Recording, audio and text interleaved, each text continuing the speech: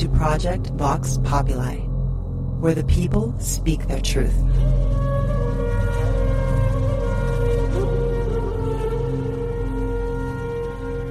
And we are back with the second installment of Project Vox Populi.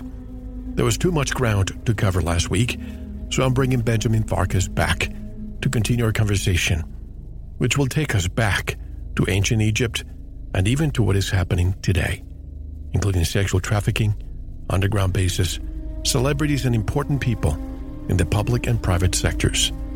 Incidentally, we partially discussed the book The Kybalion, and many of you asked me about it. I haven't read it yet, but if you are a Veritas member, the book is now available to you in the Veritas library. I'll be very curious to know, once you read it, what your comments are. I'm planning to do so in the next few days too. So just click on the info link and you will find the library there with this and other notable publications. Stay with us for another edition of Project Vox Populi. You are listening to Veritas. If this is your first time, welcome home. To listen to tonight's full interview and all of our material, join the Veritas family and click on the subscribe button at veritasradio.com. You can make your purchase with a credit card, PayPal, cash, check, money order, and even cryptocurrency. We are now accepting Bitcoin, Litecoin, and Ethereum. Don't forget to visit the Veritas store for Focused Life Force Energy, MMS, CBD Pure Hemp Oil, Divinia Water, Pure Organic Sulfur, flash drives with all our Sanitas and Veritas seasons, and other great products. And if you want to get in touch with Mel, want to be a guest on this radio program, have a guest suggestion, or have feedback, just click on the contact button of our website at veritasradio.com. And if you're listening on YouTube, like, subscribe, and share it. And click the bell to be notified when new interviews are available.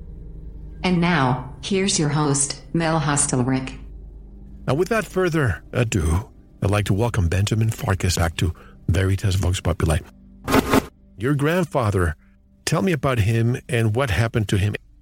My grandfather, Edward Howard Planck, sorry. He was...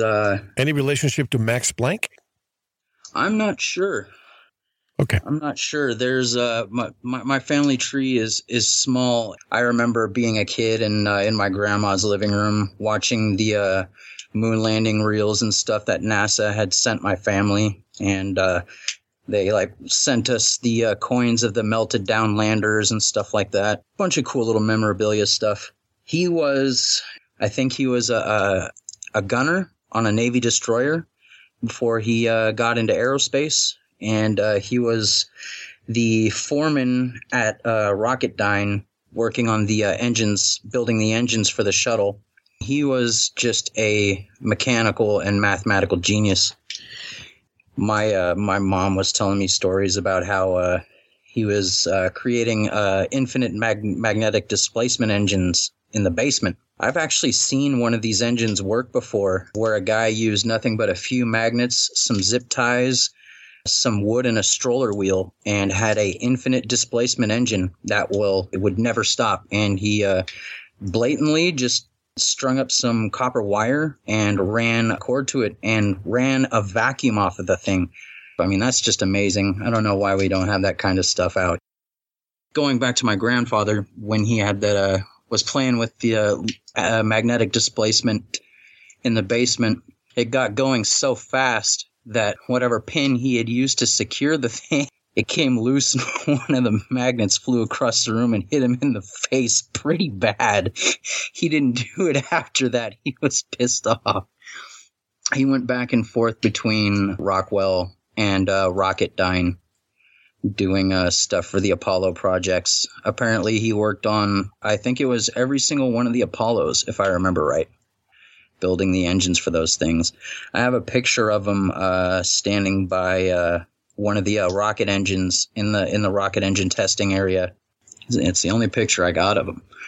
But he was healthy. He wasn't overweight, nothing like that. And he died abruptly of a heart attack at 45 years old. I don't know in what stage during the Apollo projects that was, but they had already gone to the moon and back by that time. And his brother, who he was close to, if I remember correctly, it was within a year, he had died of a heart attack as well. There was nothing wrong with those guys. I've heard a lot of information about the people who were involved in the Apollo mission. A lot of them have either died at a very premature age or have disappeared.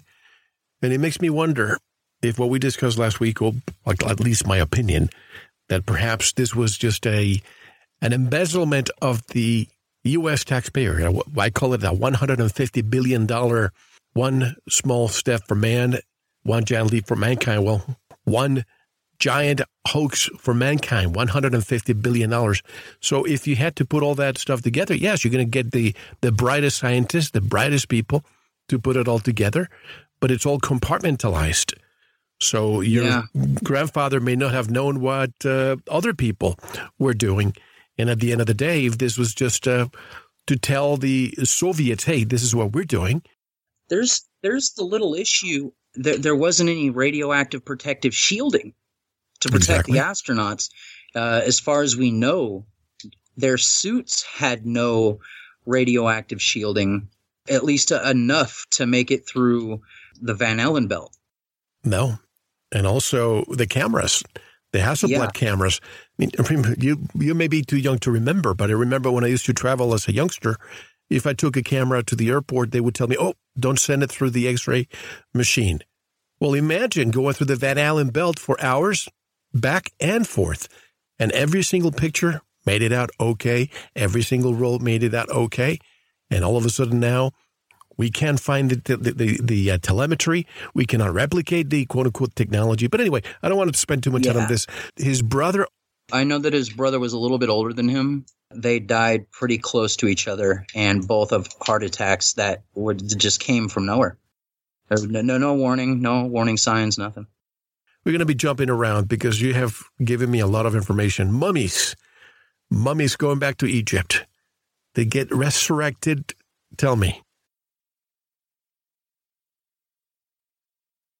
Interesting topic from what I was told by people that I know. Samuel N. War also talked about it, that the process of mummification was to preserve the body and preserve the organs to where they were protected and preserved enough that after these people had gone beyond the veil, that they could be resurrected and the organs put back into the body, the brain put back into the body and put back into a regenerative scalar field. And part of the knowledge of the pharaohs was the monoatomic gold. And they did have the technology and the capability to put monoatomic gold in the bloodstream. So the rumor was about the mummies is that Thoth had taught them the reanimation process. And this was known as the religion of the sleeper, or the religion of the dreamer. I think it was the Red Skull cult. There was a specific kind of cabal that was tasked with protecting them and anybody that had intruded on their tombs and disrupted that process was supposed to have a death sentence for it. The Sphinx. There's a secret. This is speculated. A lot of researchers have discussed this, but the Nazis, when they did you probably have heard of the Ahnenerbe, which is this division of the Nazi party. They go around the world. They went to Tibet and other places trying to extract ancient wisdom. The Nazis had a obsession with the occult. The Nazi symbol is a derivative of a symbol for inner earth. And that was one of their holy grails. And I've heard stories about them going into inner earth and even bringing slaves down there as offerings for the people down there. Had been down there for so long. Some of the reptilians that were supposedly still down there kept velociraptors as pets. And they stood guard in these crystal caverns and in these crystal passageways. And that you had to bring them a offering if you wanted to pass through, kind of as respect. And one of the things I was told was that they actually had brought some unfortunate fellas with them for the offerings of the velociraptors down there. Their obsession with ancient technology and actually making it to Antarctica and to Atlantis. I mean, they were the first ones to do it. You have to give them their props for that. This kind of ties into the story of the USS Eldridge. Everybody thought that this was some cloaking technology experiment. And there are people that I've known directly that have worked directly with Project Paperclip that told me the real story of the Eldridge. And the real story of the Eldridge was back in I think it was the early 40s, like 1943, 1944, when they were going through Tibet and India. They were trying to take genetic samples for everyone because they were looking for the bloodlines of the Nephilim. They were looking for the lineage of the giants and the lineage of the fallen angels. And when they got to this town in India, they were taking blood samples, and one of the town elders came up to them and said, if we give you something magical, unique, will you just leave us alone? Of course, they bit, and they took them to a cavern in this mountain. And inside of it was, I've got to say, like it's like about 15, 17 foot in diameter, a pretty big orb that was being held in place by 3 crystals on the ground in a tripod pattern. And this looked like a sort of liquid mercury, metallic liquid state sort of ball in there. I know it sounds a little weird, but this was the real story of the Eldridge. And what this thing was an engine or a component or the core of an engine from a ship that had crashed here millions of years ago. And it had been taken and stored in that mountain because of how dangerous the thing was. And when they attempted to put this thing on a plane, as soon as they got up to a certain altitude and a certain speed, they noticed that this thing started to expand and that it started to take on the characteristic of dark porous rock. So not only did it increase in mass, in weight, it started to expand. And so they had to make an emergency landing. And they stored this thing on the eastern coast of Europe, the western coast, of Europe, in a facility in a room that was circular, where they had been doing some sort of radio emission experiments in there. And from what I was told, the room Cerebro from X-Men was exactly what this room was. It was a room where you could change around the different plates to experiment with different radio emissions. And they stored this thing in there. And the ventilation system was open to the air on the coast. And when the saltwater particles gone through the vents and bombarded this thing, it put off such a massive explosion of energy. Not only was it an electromagnetic pulse, but it nearly destroyed the facility. And they knew that this thing had to be moved carefully, completely isolated. So they put it on the Eldridge. I think by this time, it had to have been by the time that the Nazis and the Navy had already made their alliance, something like that. Because otherwise, I don't know why it would have been going to the United States, but it was, and it was being received by the Paperclip guys. And as this object was in the hull of the Eldridge and it started to approach the east coast of the United States, the radio emissions from the Long Island radar array, people don't really know much about the true nature of radar waves and how actually complex they are, and that they not only permeate this dimension, but other dimensions as well. They are quite an interesting type of wave. It was reverberating the radar waves back and forth between this tower, and it eventually got concentrated enough that it caused this engine to phase out of dimension into whatever dimensional space that radar waves actually penetrate into outside of our dimension.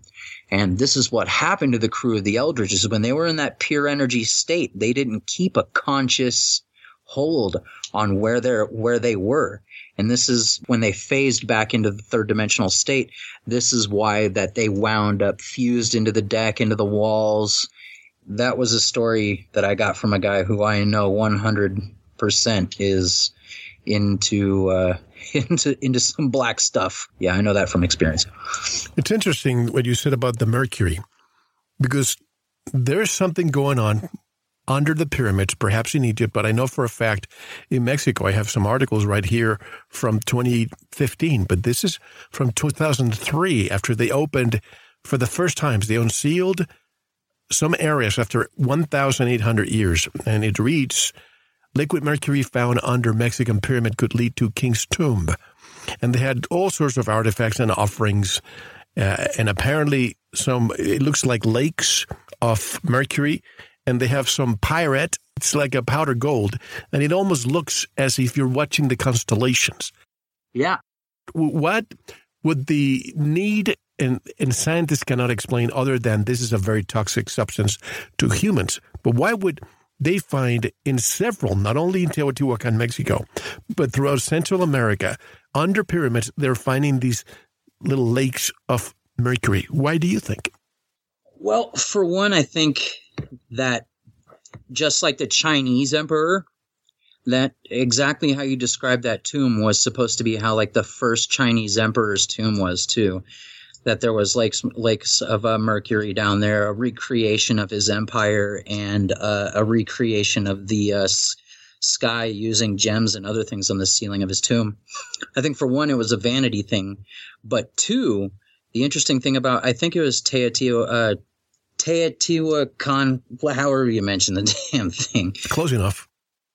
The material that they use for the bottom of the shuttle that displaces heat, they were actively mining that material at Teotihuacan. I wouldn't say that it was the people. I would say it was more like the pyramid builders, because if you get into people who are hardcore into hermetic research and real big on Thoth and Hermes, and we all pretty much believe that he had several incarnations, and that Quetzalcoatl was one of them. There are specific sequences of building stones. If you know about the pyramid and some of these other sites, you know that the way that the stones are set up, none of them are the same cut. They're all placed where you can't even get a human hair in between it. And there are some exact patterns, 100% exact dimensional cuts that you find in South America and some of these other places too. So whatever technology that they were into, I know that during World War II, the Foo Fighters were nothing but mercury, a gyro, and a small electrical device that controlled the way that the pulses of energy were put off of it. But you know what the Foo Fighters are, right? The Yes. balls of light that went over our B-52 bombers, and it would cause electromagnetic pulses, and our bombers would fall out of the sky. But they were just flying orbs of light for all anybody knew. But the Nazis were securing massive, massive amounts of mercury. And that was one of the things that they were doing with it. Mercury and gyroscopic magnetic devices have some very interesting properties, and they can be used for pulse levitation, anti-gravity. I've heard that many times from people who say that these machines, that is one of the components, having mercury to make it anti-gravitic. Thoth, hidden libraries and crystal archives that only reveal information to the worthy by knowing their chakra vibrations. Only men of pure heart can access. That is one of the legends that I had heard was Thoth was so paranoid about it. If you actually read Hermes and Thoth's material, he was extremely paranoid about his knowledge getting into the hands of the wrong people. And from what the rumors of the legends, I can't say with complete certainty, but from what I was told, is that there are halls of crystal down there, and specific crystal, to us it would just look like a big cylindrical kind of crystal. And they're supposedly archives that resonate with the electromagnetic field of the body. Thank you for listening. To unlock the full 2-hour interview, including video formats, downloads, transcripts, exclusive articles, and more, subscribe to Veritas Plus now. Gain access to our entire archive dating back to 2008. Just click subscribe at veritasradio.com. Because you don't want to believe, you want to know. Subscribe now.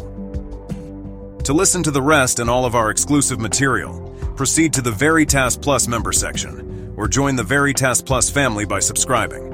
Click on the subscribe button at veritasradio.com. Don't forget to visit the Veritas store for focused life force energy. Get a 15-day free trial today, with no credit card required. And if you want to get in touch with Mel, want to be a guest on this radio program, have a guest suggestion, or have feedback, just click on the contact button on our website at veritasradio.com. Now, proceed to the Veritas Plus member section or subscribe to listen to the rest of the interview. You don't want to miss it. Because you don't want to believe, you want to know.